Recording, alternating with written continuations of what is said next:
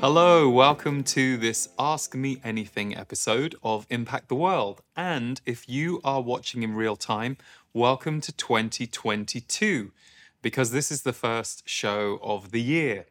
And if you enjoy this show and you want to support us and you're watching this on YouTube, please do hit subscribe to our channel.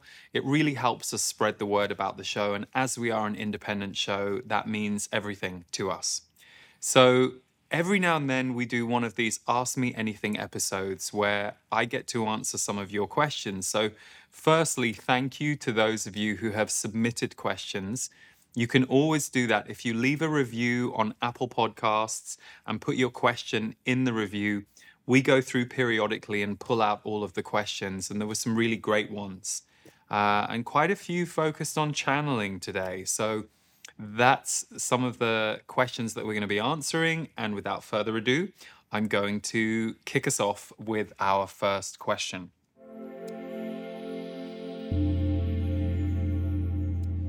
How do I expand my ability to communicate with my own guides? I have been doing daily journaling and find this is very effective, but I'm feeling like there is more to connect to expand. Maybe it just isn't time yet. I would appreciate any guidance. Well, firstly, I think it's brilliant you're doing daily journaling because whenever you give yourself the practice of connecting with your guides and the space to connect with your guides, you start to create a muscle memory inside you around that connection. I honestly think for me, it was daily journaling. I would speak to my guides by tapping into questions that I had for them, writing them down, and then writing down what I heard. So I very much began my connection through hearing what I was hearing and then putting it on paper. This is really powerful because it also lets you get changed by the information. If you've been around me for a while, you'll have heard me say it's very important to capture this in writing, not just so that you can remember what your guides are saying to you, but also when you read it back, you will be changed by that information. So for me, there's a big difference between when I'm in channeling mode, receiving mode, and when I, as a human, get to process what my channel is bringing to me. And that active process, I believe, is what really calibrates us to open to more. One of the things I learned early on, and if you've been around me, you'll have heard me say this, is how self-critical I was as a human being and how self-critical and self-judgmental I had become at the time I met my guides, and how they were never that toward me. Now, they would tell me when I was off base, or they would say, no, you're wrong about that, and here's why you're wrong, and here's how to see it differently. But I never felt judged, shamed, or belittled by them. So even just that was a huge process for me to go through. And I mean, it went on in me for years. They opened me to a higher vibration. And so I think what we often forget is we focus very much on the act of our intuitive connection, and we think that that is the magic trick or the art. I personally believe that the art is allowing your connection to your intuition to change you as a human and to become a part of you. So I feel very connected to my guides now, 23 years later, in a way that I didn't when they first appeared in my life. And so the very fact that you're practicing daily is fantastic. And if you are meant to go deeper, keep intending for that to happen, but without any pressure, because it tends to be that we open up continually as we go and at the right time for our life, because you don't want to be blasted out into space through your channeling and then not be able to function in your human life. Now, sure, that can happen for a lot of us. I know I had periods like that, and many of you may even be going through something like that right now. But the real gold of connecting to those other dimensions, in my experience, is how it can alter the way that we interact with our human life and our human world. So that's often why it takes time for things to get deeper when you're connecting with your guides. But the other thing I would say to you is the Z's have always said this. They say that the real gift of channeling is not necessarily the information they're bringing through, not even perhaps the vibrational effect it has on you. You know, channeling can calm us down, or it can expand us, or it can make us feel very connected to our soul. They say that it's the osmosis effect of being in that energy that opens us up to our own intuition and our soul. We just get used to it. So if you're listening to a certain channeler that you really connect with and you listen to them a lot, after a while, it's no longer going to seem like this extraordinary thing or this opening thing. You're going to get used to it. And the more used to being in that intuitive energy you get, even if it's through the conduit of someone else, the more you are training yourself to be open to your own intuition. So it doesn't always mean that you will then become a channeler of your guides, because that won't necessarily be what everyone's path. But I have heard from many people that being around channeling energy has helped them open to their own intuition because it's normalized it. It's started to bring that very intuitive realm into our daily life in a way that is consistent and has a change effect on us. So it sounds like you're doing great. But if you really want to up the ante, perhaps expose yourself to a few more different kinds or types of channeler or other sources that you feel good about, that help you feel more open, and that can also be a way that you are increasing your own intuitive energy field as well as the practice of doing it yourself. Hope that helps, and thanks for the question.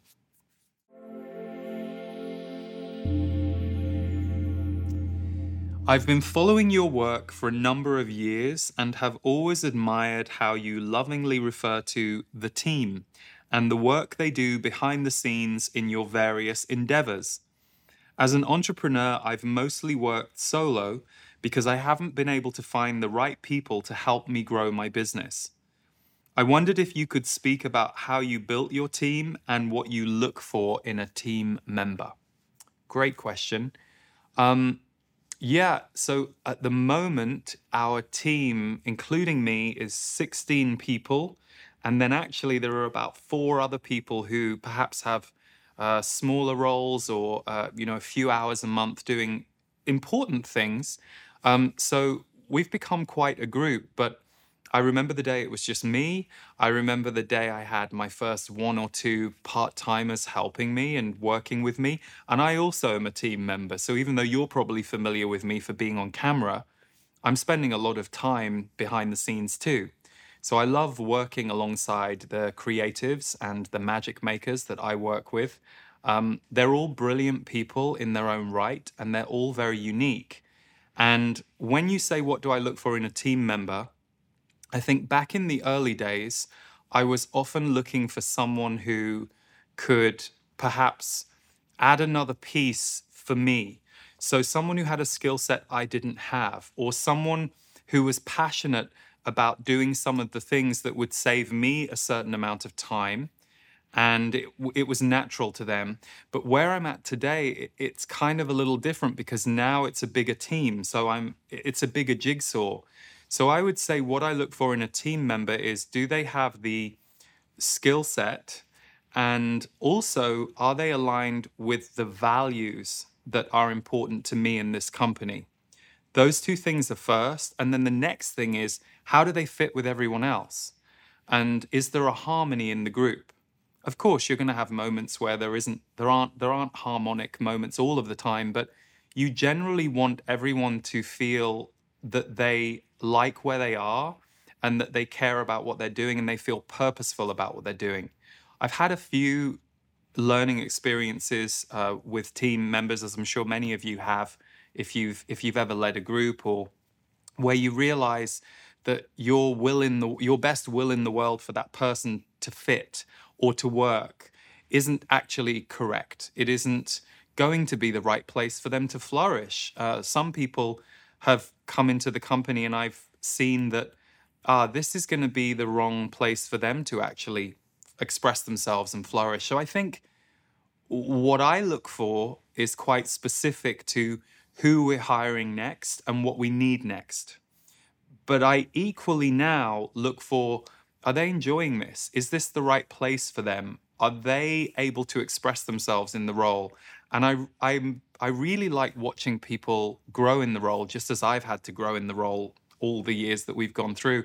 For example, sometimes people come into the company and I've hired them more on an instinct and just a sense that there's more to them that perhaps I can currently see. And I've brought several people into the company in smaller capacities who quite quickly have revealed through my work with them and the work they do in the company what other skill sets they have. And so it's actually been quite organic in that way.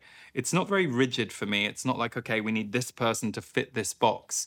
I always want the company to feel organic because I see the company as its own entity, and all of us, including me, serve it. And you are in relationship with this company that we call Lee Harris Energy. You might be here for one video, you might be here for 15 years. So it has its own life force. And I always love witnessing how all of us who serve this company have our own growth and our own place in the organism.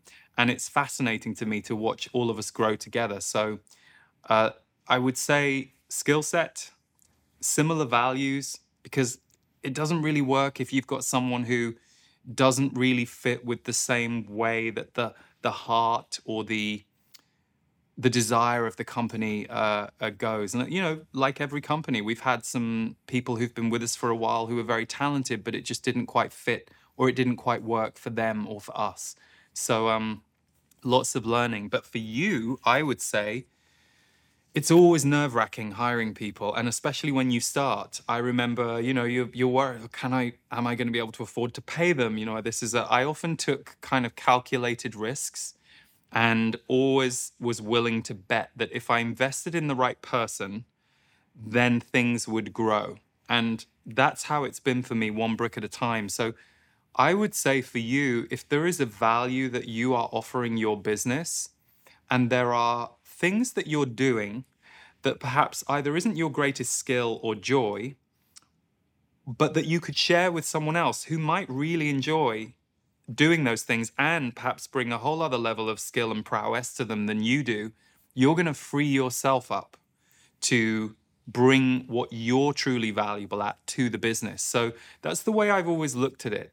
I see it very much as a team because we are a team. And actually, that's one of my favorite things about coming to work, the people I get to work with, because I've been a solo entrepreneur and, you know, it can be lonely as well. So I highly encourage you to think, what would the next most important piece for my business be?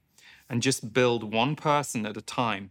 And it tends to be that if you can get that right each time as you go, then the next piece tends to tell you where it needs to come from and who it needs to be in at the right time. So good luck. I hope that helps.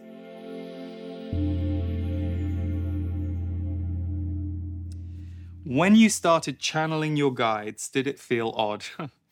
Did you have a fear of being judged or feel crazy about hearing voices that weren't your own? Great questions. Did it feel odd?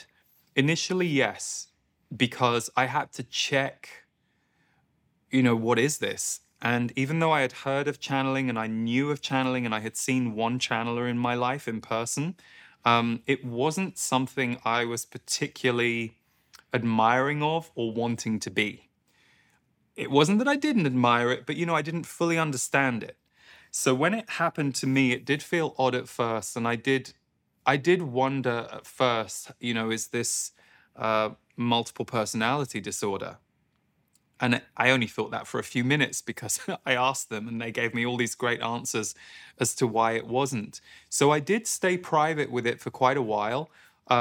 Fear of judgment, oh, absolutely. That was the worst thing for me. That was the biggest thing for me. What I didn't want to happen was for people that I might be able to connect with and have a really nice conversation with and perhaps have a lot in common with to not want to talk to me or connect to me because of their judgments about my channeling. So, of course, what I had to do is embrace that. I had to go, okay, And I remember my guides saying something in a group channeling. I think I was doing this in Los Angeles about 15 years ago when I was just visiting here for work. And I remember them saying, and those of you that are worried that people will think you're weird because you tell them you're channeling or you're intuitive, they think you're weird anyway. This will just be the confirmation for them. They'll have felt it. There'll be something in your energy that they're either suspicious of or uncomfortable with. That was very liberating for me because I thought about it and I thought, yeah, actually, that's okay. So I definitely had to go through the judgment learning curve.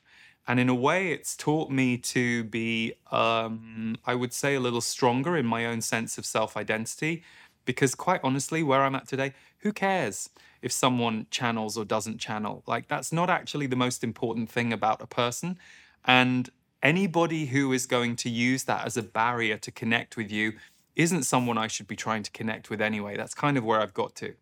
So it's actually been a real gift for me around fear of judgment. And the other thing I will say, it's amazing when you're a public channeler how many people confess to you that they're channeling. Like literally, I've had everything from really high up CEOs through to people who are a mom in perhaps a suburban area come up to me and kind of say, I don't tell anybody, but I speak to my guides too. And I remember, a couple of the CEOs said, I run my business using channeling as part of it, but I could never tell anyone in my company about that. And I mean, like mega successful companies.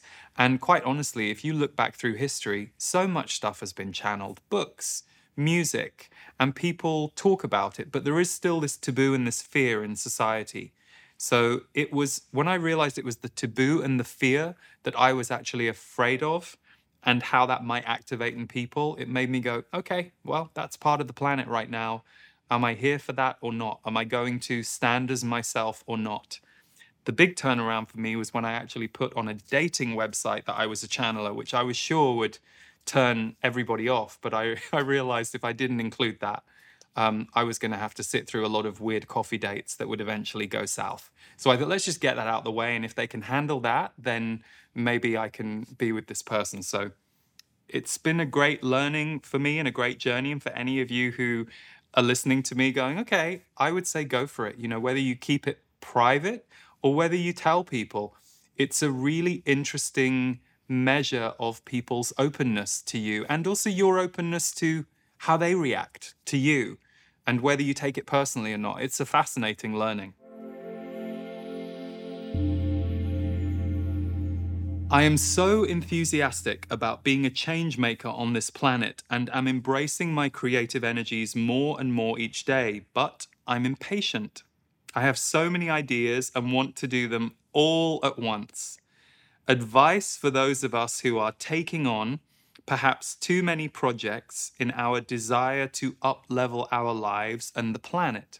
Well, I mean, you're really smart because the answer's in your question. You're questioning whether or not this aim that you have of wanting to up-level the planet is being served by you taking on too many jobs. Probably not, and I think that's the truth for all of us. I mean, we live in hyper times. We've all been trained into this overwhelming time that we're in right now, which if you go back 20, 30, 40, 50 years, this isn't the speed that we were living at. So for all of us, it's probably always a good thing to go, what do I need to step back from and what could I do less? I think the dilemma for you is a very interesting one because you're really speaking about, from my perspective, the beauty of visionary energy. I have a lot of creative visionary friends. I am a creative visionary myself. I learned the hard way to slow down my my ideas about the time scale in which things could be built or in which things could come to fruition. So in my earlier years, when my intuition and my vision was really coming online in a bigger way, at first I didn't understand why things wouldn't activate in time. And I would kind of throw myself at quite a few things at once.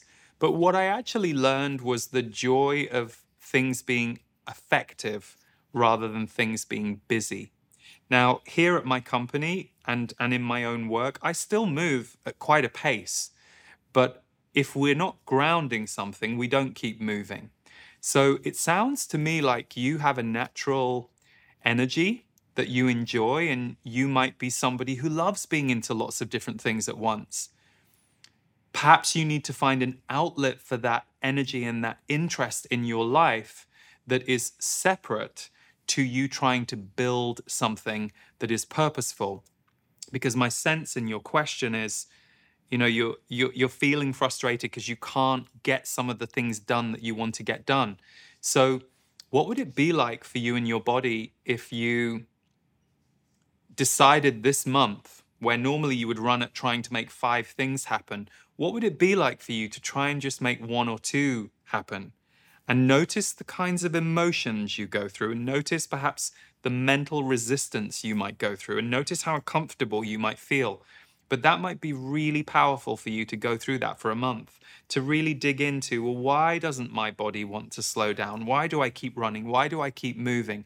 What pattern inside me could I change in order to bring more effectiveness into my life? The thing we often forget is we're changing all the time. Not only our world, the world around us, the climate, the culture is always changing. We're also changing as we age, as we evolve. So we do always need to slightly adjust the way that we're working. But if you have a fear of that, or if you feel impatient about slowing down, even though you're frustrated that certain things aren't working, there's something in there for you to look at. There's something you could dig into and ask yourself, well, why do I think that repetitively running at too many things at once, even though I feel frustrated, is a good idea to carry on doing? Why am I not willing to just go, okay, I'm going to stop for 2 months? I'm nervous about it, I'm uncomfortable about it, but there's going to be some gold that will appear if I give myself permission to experiment with working in a different way. The truth is, you might find that through doing that, you create a whole new way of being that is perhaps just 20% less than the way that you normally work, but that might be all it takes. Many, many years ago, the guides said, for most of you, the changes that you actually need to make to your lives are quite small in order to create different results. But in your head, you make things very big as humans. You tend to go, well, when I lose all the weight, then I'll be happy. Or, well, when I have this. And they're like, no, doesn't need to be that. You're incorrectly creating a huge scenario or a huge destination in order to adjust the way you feel inside. They said it's much smaller than that. This impatience that you have, there's something in it. It's not to be judged. It's not to be feared. There's an energy in you. There's a fire in you. And if you really let that be in you and with you for a while and sit with it, you might be surprised at what it wants to tell you, what attention it will get from you, and how that will change the way it shows up in your body and your life force. So you have time. You can experiment with doing things differently for a week or a month and really experiment and pay attention and see what shifts when you do that. I think it's a very famous quote, and it's slightly escaping me now, but is it the definition of insanity is doing the same thing over and over again and expecting different results? So if you want some different results, see what changes you could make to your patterns and your habits. And your visionary might just be very excited. I have a dear friend who I love and adore. She's an amazing creative visionary. And she's always saying to me, oh God, I've got all these ideas and I'm not birthing any of them. And so we always have the same conversation. And I say, well, here's what you could do to birth one. And then we meet again a year later and it's the same scenario. And I said to her recently, I think you just enjoy it. You just enjoy, the shiny objects and all the possibilities. So provided you're comfortable with what you are grounding in the world, perhaps you could let that be your joy, and you could just be enjoy about all the possibilities, but no longer frustrated about how you're being distracted by those possibilities and not able to build something that can sustain your life in a way that's going to feel purposeful and allow you that free time to dream. So, tiny adjustment, but it might seem like a big deal if you really give yourself to rewiring this pattern. Hope that helps, and good luck.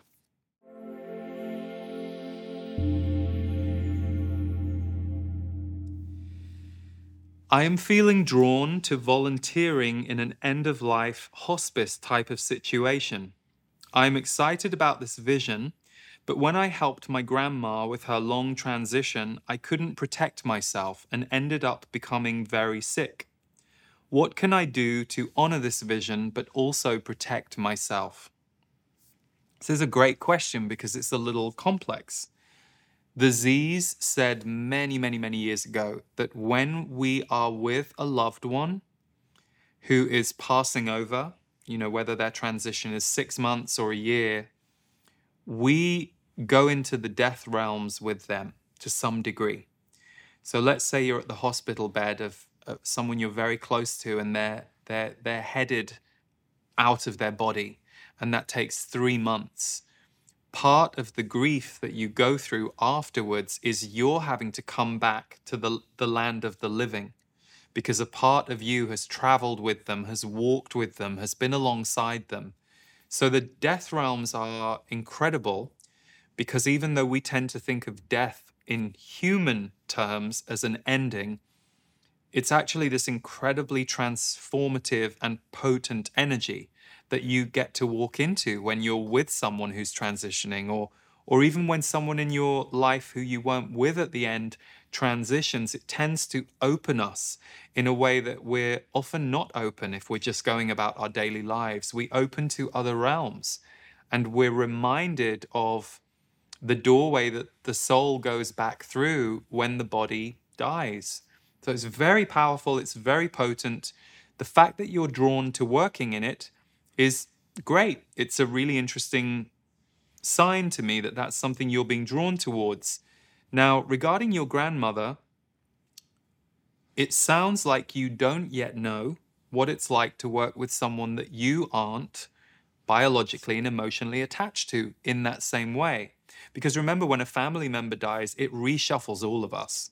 Even if you weren't close to that family member, even if you had a conflict with that family member, perhaps, it reshuffles the whole family unit when one dies, because suddenly the energy that's represented for that family on the ground has changed.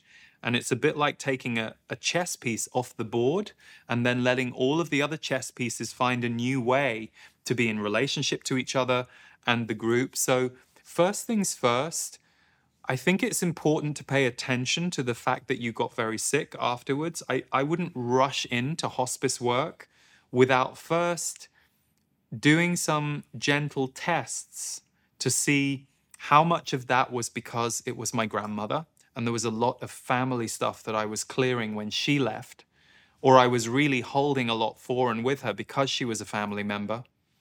But for you also to perhaps just look at boundary practices in general.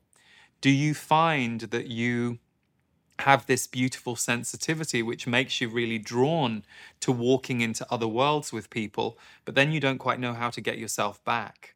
This might show up for you if you're a people pleaser, which I know many sensitives either are or have been. And often that's happening because we're merging. We're merging with people because we love connecting, it feels energetically aligned, I can feel energy, so I just move into that energy with you. But the tricky thing for a lot of people pleasers who are sensitives is you get into that place of, well, hang on a second, I lost myself. I went so into that relationship that I wasn't really tracking how I was doing or how I was feeling, and I abandoned myself in the process of connecting with this other person. We do this sometimes in wonderful ways too. You're with a great love, whether it's a friend or whether it's a lover or someone that you're very close to. And it's only when you leave them that you remember how you feel because you were in this energy with them. So you might have a great gift around being able to walk into other worlds, but you may also need to learn how to ground yourself and recover when you do that work. Like any of us who are in the healing arts, or if you're a parent or someone who's a caretaker, you tend to get sick if you are only devoting all of your life force to the other person without remembering what your life force needs. Whether it's just a bath at the end of the day or 15 minutes to yourself to meditate, whatever it is, the self-care practices that you need to stay in your body will be very important with death work, especially. So I love that you want to walk towards this, and I equally love that you're just making sure that you don't abandon yourself in the process. So a few different things for you to look at, but I would, if I were you, try some gentle tests around this. Very small, not massive commitments. Just perhaps see if you can gently step into what's it like to be in the energy of a hospice for you for an afternoon or a few hours, to see if you like it, to see if you have a negative reaction when you come out. And from there, you can keep proceeding as you feel each yes in your body. You can go deeper into whatever training or work that you might need to do to fulfill that role. Thank you for your question and good luck.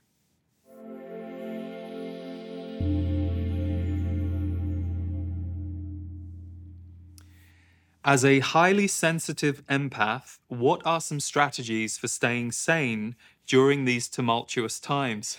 Great question.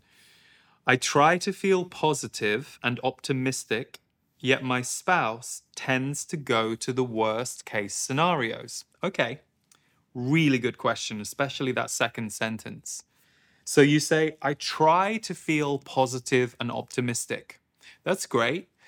Do you allow yourself to feel negative and pessimistic? I think that might be a really important thing for you to do. And I'm not saying stay negative and pessimistic just as an exercise. How comfortable are you with feeling negative or pessimistic? I know for me, I used to try and run from my feelings of depression or sadness or feeling low. I didn't like feeling like I'd run out of energy. So I would do things to fight it, whether it was sugar or whatever distraction I could find or something in my past that would help me bypass how I was feeling, because I preferred feeling good. I preferred feeling connected. I preferred feeling light. So I had to learn the balance a little. And I think for you, it's very interesting that your spouse tends to go to the worst case scenarios. Do you ever do that? And has it been useful to you? I'll give you an example. At the beginning of 2020, when all of the lockdowns began, I definitely had to visit some of the worst case scenarios in order to cope. I actually drew strength from, in the moments I felt fear about what might play out in the world. What I noticed was when I had a worst case scenario fear in my mind that I was slightly panicked about, that seemed like an unknown situation, the minute I put myself in it using my imagination, and I don't mean visualizing or intending, I just mean in a more rational way going, okay, well, what would happen if that played out, Lee? How would you cope? What would you do? Then a lot of the fear of the unknown in my body went away, because I gave myself and the earth permission to do whatever it's going to do. And more importantly, wanted to make sure that whatever happened, remembering that I would find my way through it, both through my own will and through everyone around me, because we're all in this together, doing this together. So sometimes I think when you're in a partnership where you're the optimistic one and you're with a pessimistic partner, you can play a game. If they're really pessimistic and you're finding you're spending a lot of energy trying to uplift them or make them more optimistic, it can actually do more harm than good. I've learned this several times. Sometimes it's great to let that person be as pessimistic as they want and not try and lift them, because it's fascinating what happens, especially if they're used to you being the uplifter. If you stop doing it, they don't want to stay down in the swamp for as long. Part of the reason they're in a relationship with you is that they like that optimism is in the room. They just perhaps haven't practiced it in themselves yet. So I think in partnerships, it's always important to remember, as close as we can be with our partners, and this is true of any relationship in our life, they're also their own person going through their own thing, and so are we. So I think for you to not feel too enmeshed in having to balance for your partner and taking space for yourself if your partner's way of being gets too much, and communicating that, saying, I love you. I can see you're really struggling today. You don't seem to want to talk about it. And I don't think I can really help you in this state right now. And I personally need to feel something good. So I'm going to go over here and do this, and I'll meet you for dinner. They might not like that at first, or they might challenge you, but that doesn't matter. What you're doing is actually boundarying what you need, because if you don't do that, you won't end up being great for your partner. And if you're with somebody who understands that principle, then they're going to understand that and they're going to respect that. And maybe they won't at first, and maybe they'll not like it at first, and maybe you'll not like it at first.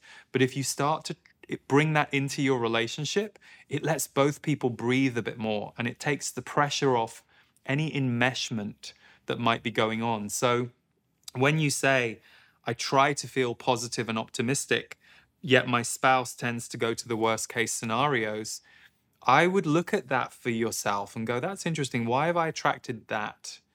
Do I need to be willing to let that negativity be a little more surfaced in myself as a healing, not as a habit or a pattern, but just because perhaps I've denied that or I've pushed that down, and so I created this person to play that out for me. And equally, is it interesting when your spouse doesn't have your positivity and optimism, when you're not there to play that role? How do they find their own optimism and their own positivity? So I think the strategies for staying sane during these tumultuous times are practice what lights you up, resets you, calms you. That's different for all of us. For one person, that's jumping around the house to heavy metal music. For another person, that's meditating. It may be a combination of 8 different things for you. When do you feel most open, most aligned, the least in fear or worry or your mind, the most in your body, the most open to possibility, not certainty of doom and gloom, because that's the unknown, and that is a lie of the mind. We have to be open to possibility. So anything that you can practice, including perhaps not spending as much time with your spouse when they're in that mood, and explaining in a loving way why. Not judging them for it, but just explaining why for you, you need to do this for yourself, and you'll be back in an hour or two. Whatever works for you, but I would really investigate this for yourself. I'd be curious about what this means for you and why you two are playing out these polar opposites. Because what can often happen is if you investigate a little bit of that in yourself, whether you ever speak to your spouse about this or not, you'll shift something and then they will shift something because they're in the room with you. And energy is dancing between us all the time, whether we talk about it or not. That's why if we shift ourselves, relationships and events around us tend to shift too. Hope that helps, and thank you for the question.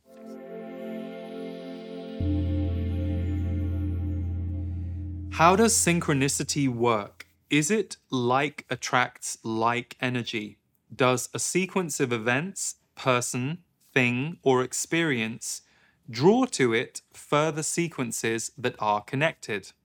This is a great question, and I'm certainly not an expert on synchronicity, but what I'll tell you is share some of my experience. We can get into a state of flow where synchronicities tend to be what we're seeing and experiencing more. And most of us, from what I have witnessed, go through periods of heightened synchronicity. This can happen a lot when you spiritually awaken. You suddenly feel a bit more intuitive, or you're thinking about a certain friend who lives in Costa Rica, and then 2 minutes later you turn and see this poster that says Costa Rica, and you're like, wow, how did that happen? Our focus, when we get in the flow, tends to harmonize with our environment. So synchronicity to me is very much often about harmony. The Z's will talk about harmony and oneness being the highest octave in the universe. So when we're in this oneness state, it's that we feel and see the connection in everything. And to me, synchronicity is proof of the connectedness of everything that's going on in our lives. Whether it's you're thinking about a friend and they suddenly call you, whether it's things that you need just suddenly appear before you've even had chance to ask somebody to help you find those things, they're just suddenly there. that synchronicity tends to show you that you are vibrating at a higher rate. And the more you celebrate that, notice that, allow that in, it tends to become more normal. Doesn't mean it's a fixed state. It doesn't mean there aren't days where you're a bit more challenged or you feel you're out of synchronicity. And I think our linear way of thinking as human beings tends to make us program ourselves that way. Oh, great. Now I've had a spiritual awakening. I'm always going to feel love and harmony. Nope. Usually you go through a wave or a period, and then because you have had that experience, you'll come back into your body and your body will need to clear some grief. So you'll manifest a situation, or the universe will bring to you a situation that will help you process some grief so that you can lighten the load, because you've just created a higher octave in your awareness, in your body, in your energy field. So the universe tends to want to keep us moving forward and opening. And synchronicity is usually a brilliant sign that you're on your path, but we have periods of synchronicity. So when they go away, it doesn't mean you're doing anything wrong, which tends to be a belief I hear in our community a lot. What did I do wrong? Why did I lose synchronicity? Well, because now you're surfing the part of yourself or your past that needs to heal a little bit or clear a little bit so that you can get back to living in synchronicity more of the time.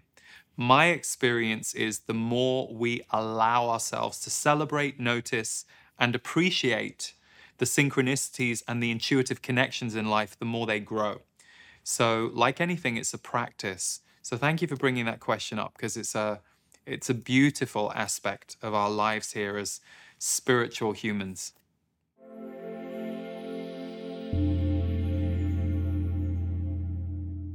Do you have any wisdom to share about procrastination?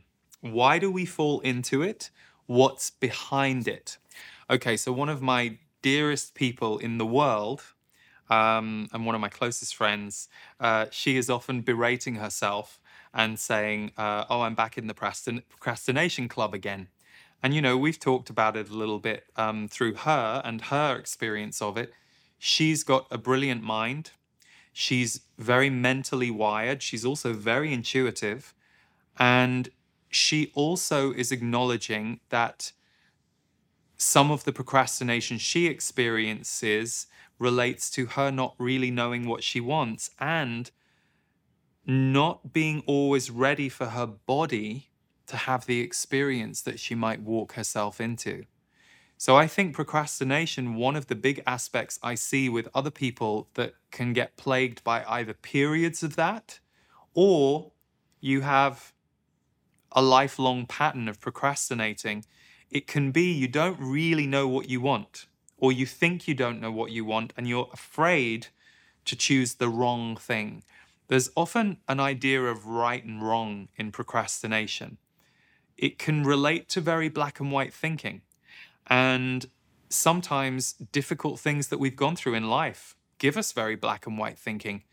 If you've had a traumatic childhood, you're probably going to be quite protective of yourself, of your choices. You're going to try and keep yourself safe. You might be someone who has a lot of controls in place in your life, whether that looks like being compulsive about certain things, whether that looks like being more rigid, certain aspects of your life that you like to control.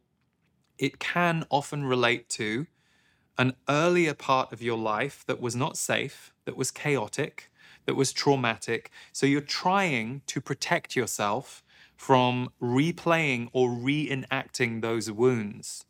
So procrastination, I think, often relates to safety. Am I safe? Will I choose the wrong thing? Which is an idea that there is a right or wrong. And in truth, the way the universe works is if you choose something that isn't very aligned with you, you'll get the opportunity to choose differently again. If you walk into a very abusive relationship, you might go, oh my God, why did I choose that? Well, having been in not very healthy relationships in my past, I now understand why I was in them. And I'm sure, other people that I have known have had the same experience, or the people I was in the relationship with. We can all look back and go, oh, that wasn't the healthiest thing. But we were learning something, and we chose each other in order to learn it. We enlisted each other in order to learn it, but we don't have to stay in it for 80 years. we have the choice to, at a certain point, go, oh, hang on a second, this is not very healthy. I can choose again. Procrastination, just won't choose anything. I'll just stay in stasis. We can be protecting trauma in the body, and we're scared to feel the wrong thing or feel anything. So procrastination can often be keeping yourself from an experience that you're not sure you know how to handle or process or feel. Thinking you can get it wrong, which really is just forgetting that you can always make new choices until you get it right. I think anyone who's in that right or wrong thinking, I don't know about you, there's so many things in my life that it's taken me a long time to kind of get to a place where I go, oh, I think I've kind of figured that out now compared to where I was 10 or 20 years ago. But I had some serious lessons and smack upside the head in order to get there. So if I had never gone through any of those lessons, I would never have gone through enough revolutions in that lesson that I could get to a place where I could recognize, oh, this is how I have harmony in this area of my life. If I had procrastinated, I would never have got to that place because I just would never have chosen anything. So really at the root of procrastination is usually the energy of fear. And if you can unpick that, that could be really helpful to you. Now, remember, fear is everywhere all the time. We all have it in very subtle or very overt ways running through our system, our psyche, our thinking. So don't feel bad about having fear. It's on the planet. It's in the planet, in the planetary body, in the human body. If you can allow yourself to see moving through procrastination as an exercise, recognize I'm a procrastinator, so it's really hard for me to choose to eat this on the menu when there's 12 things on the menu and I don't know. I mean, maybe I want all of them. Okay, maybe you do, but unless you're going to sit there and eat 12 meals, why don't you try this one today and see how you feel? And then why don't you come back 12 more times and eat all 12 things over the next 6 months? That would be progress. What isn't progress is sitting there trapped in fear. So I think procrastination, there's a beauty to it because you're obviously a very careful person as well. And there's a beauty to being careful. But if you feel trapped by your own cautious nature, it's time to start giving yourself safe experiments with moving through procrastination, which is why I use the menu as a good example. You know, your life isn't going to go wrong if you choose the wrong meal on a menu out of 12. You're just going to get to have experienced one meal. So start looking for small ways that you can safely invite your body to just make a choice. And not just make a choice without paying attention to how it goes afterwards. Notice how you feel. Notice where your resistance comes up. See it as an exercise. And the more you practice that, the more the body will start to trust you making choices rather than try and talk you into making no choices. So I hope that helps, and great question. Oh, and I will just add, we can all go through periods with procrastination. You might be in grief. You might have had a hell of a shock. So it can come and go for all of us. So it's always good to know some of the principles around it in case you need to pull yourself out of it. Next question is, how do we handle the distrust of our own feelings and intuition that happens when a creation that you had such a good feeling about doesn't come true? Well, when I read this question, I went right back to my early 20s. This happened to me so many times. I would have this vision that I was supposed to do something, and unbeknownst to me at the time, where I was going wrong with my vision was then my mind and my desires got involved and hijacked the vision for what they wanted. So I remember I had this vision. I was going to make a music album. It was a bold move for me. I was moving away from my training and my upbringing, which was very much based in performing arts and the theatre and directing and all of those skills. And I suddenly had this epiphany around music when I started writing it. So I was convinced this was a sign and I was supposed to go and make this album. And I was supposed to go and make that album. And I thought it was going to work and it was going to give me a career in music at the time. Now, flash forward now, and here I am in music.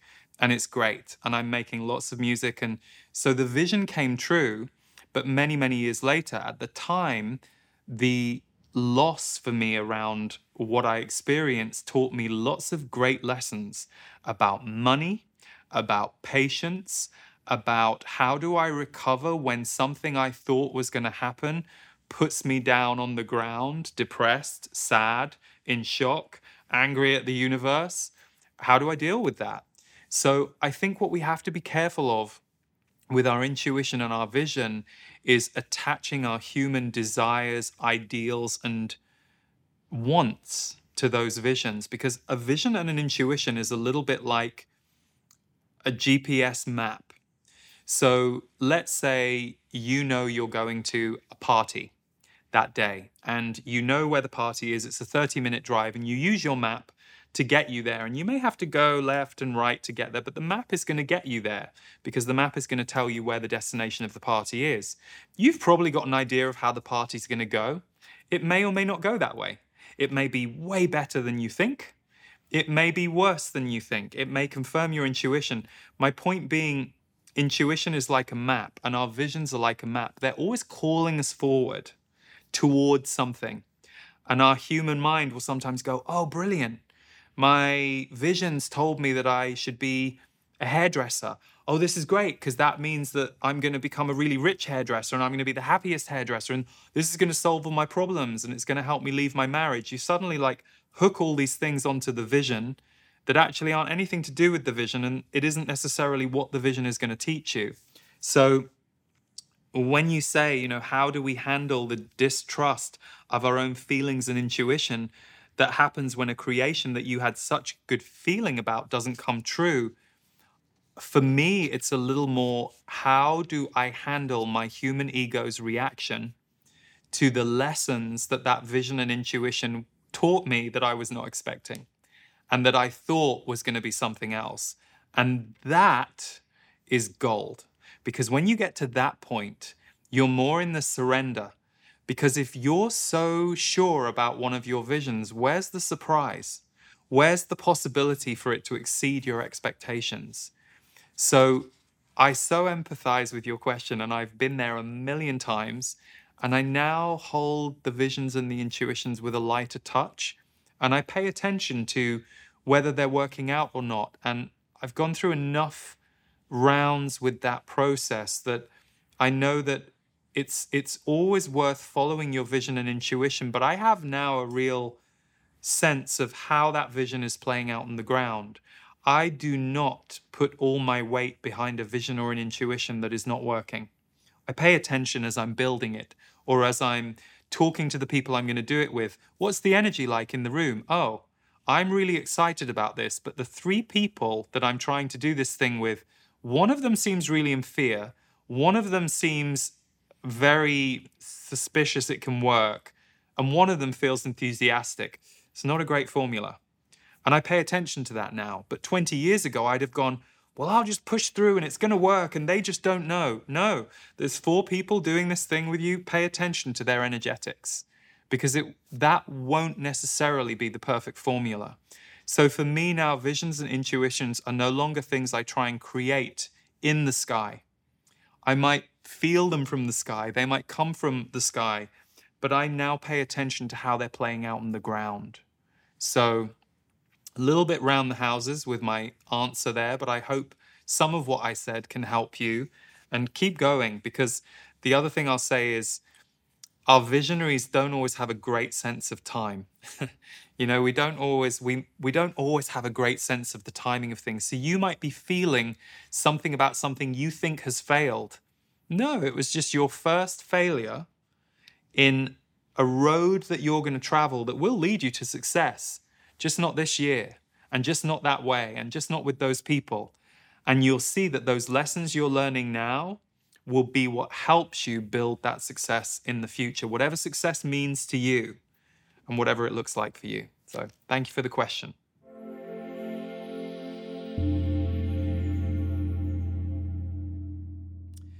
Our last question for the day is, I continue to have issues with boundaries and people pleasing.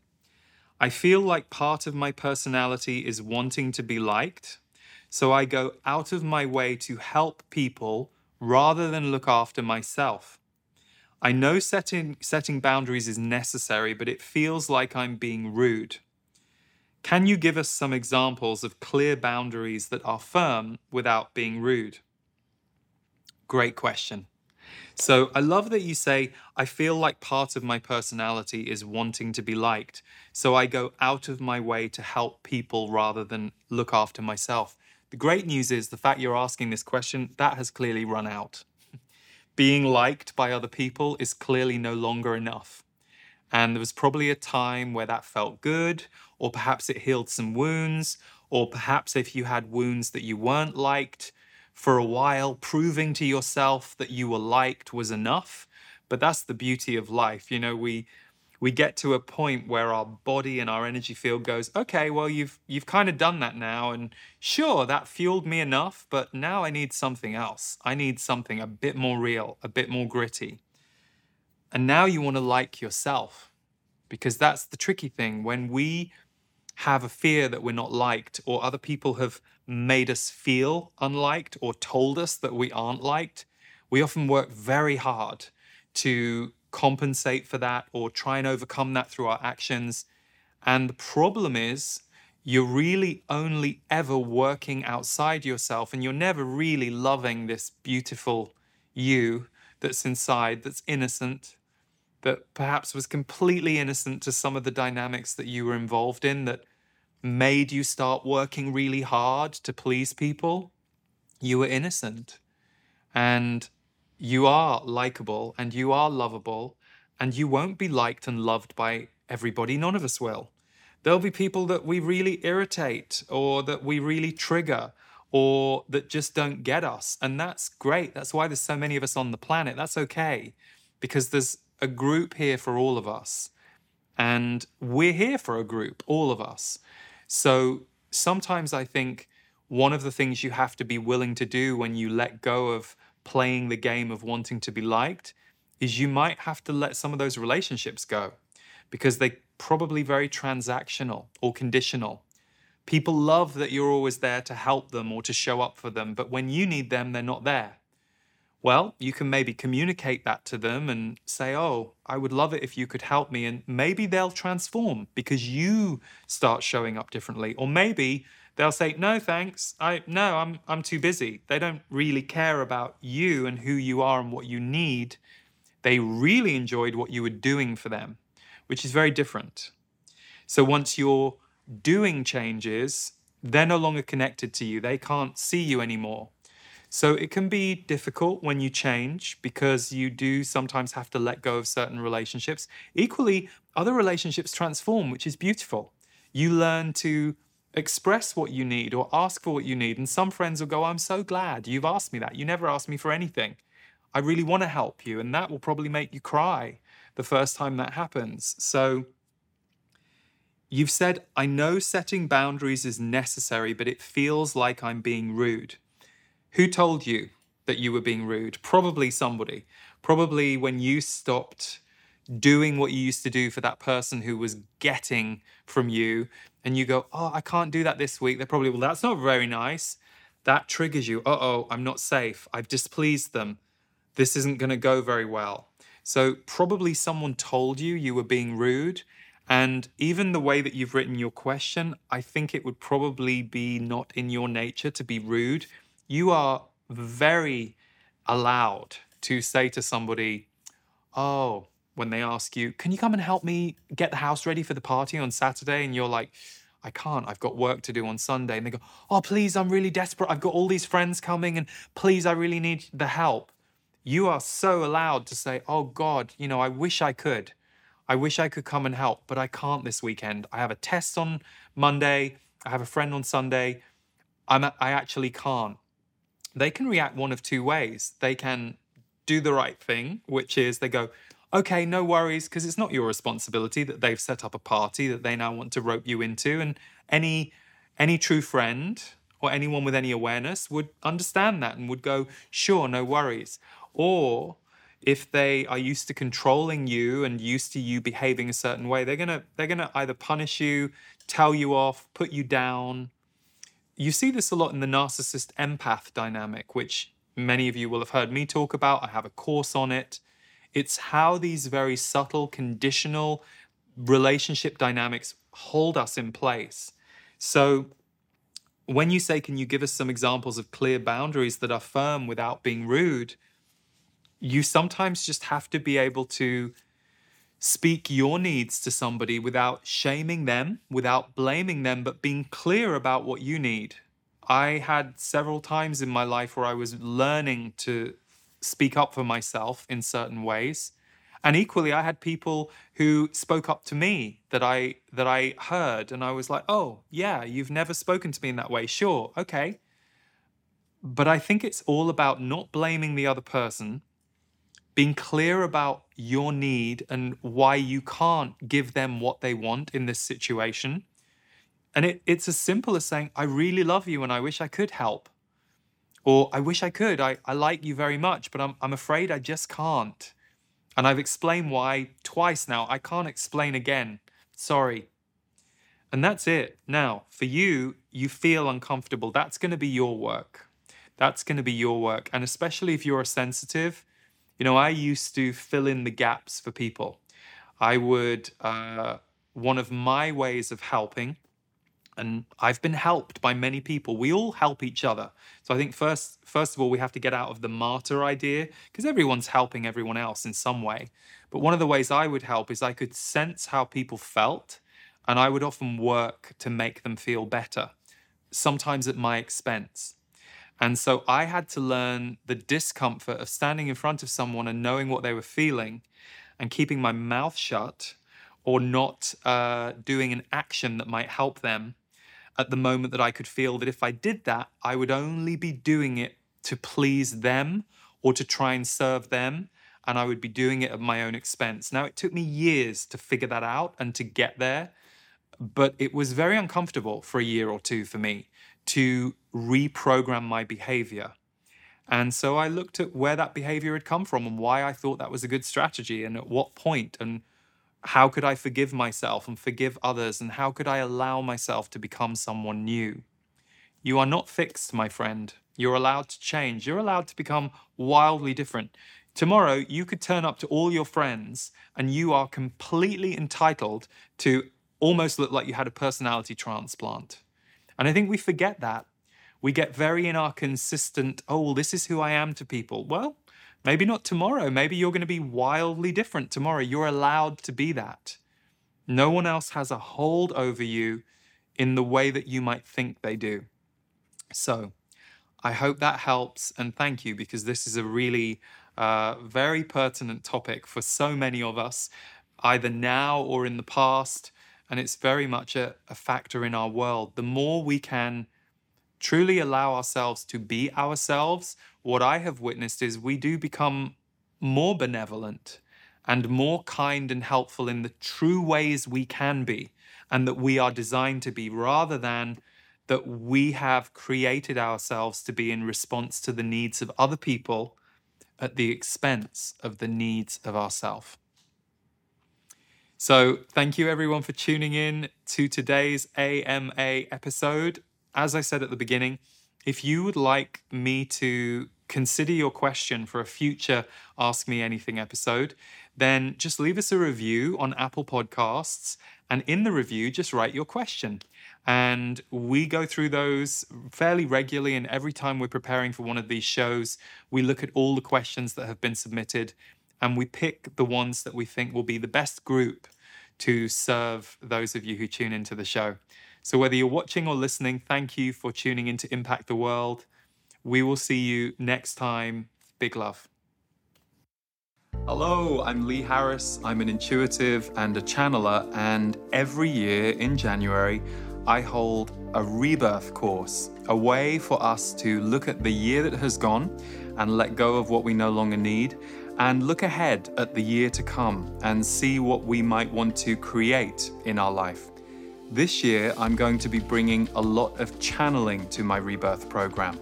So I will be channeling my guides several times throughout the course of the 2-week program, and they will be bringing transmissions through, all based on empowerment. When I was tuning in this year as to what the overarching theme for Rebirth 2022 would be, I heard very clearly from them the empowerment sessions. So that is what they will be bringing in the channeled messages, and I and my team will be supporting those messages with a series of video and audio presentations, all designed to help you reconfigure who you want to be for the year ahead. Stephen Washington will be teaching Qigong and wellness practices. I will also be doing a whole session on manifestation and creation and our habits and our patterns and how we can elevate and change those in order to bring in the new. And my team members, Marty and Wendy, will be adding some support videos, as well as an MP3 recording that you get as soon as you sign up called Your Garden of Higher Consciousness. Rebirth is always our biggest course of the year, and so we have a very large community from all over the world who tune in and, most importantly, weigh in. So we have a community forum that's completely private, and it's where you and other members can share your experiences, not only of the material, but of what's going on in your life right now and what you're looking to cultivate. So the group energy that forms around Rebirth is very strong. And we also have transcripts and worksheets. And once you are in Rebirth, you will have lifetime access to all of the materials. So even though we run most of these sessions live as live broadcasts, you don't have to be able to be there live. And if you do miss a live broadcast, you will get the replay on video and in transcript form and audio within 2 days of the broadcast. We begin on January 17th, so if it resonates with you to join us for Rebirth 2022, the empowerment sessions, I, my guides, and my team would love to welcome you.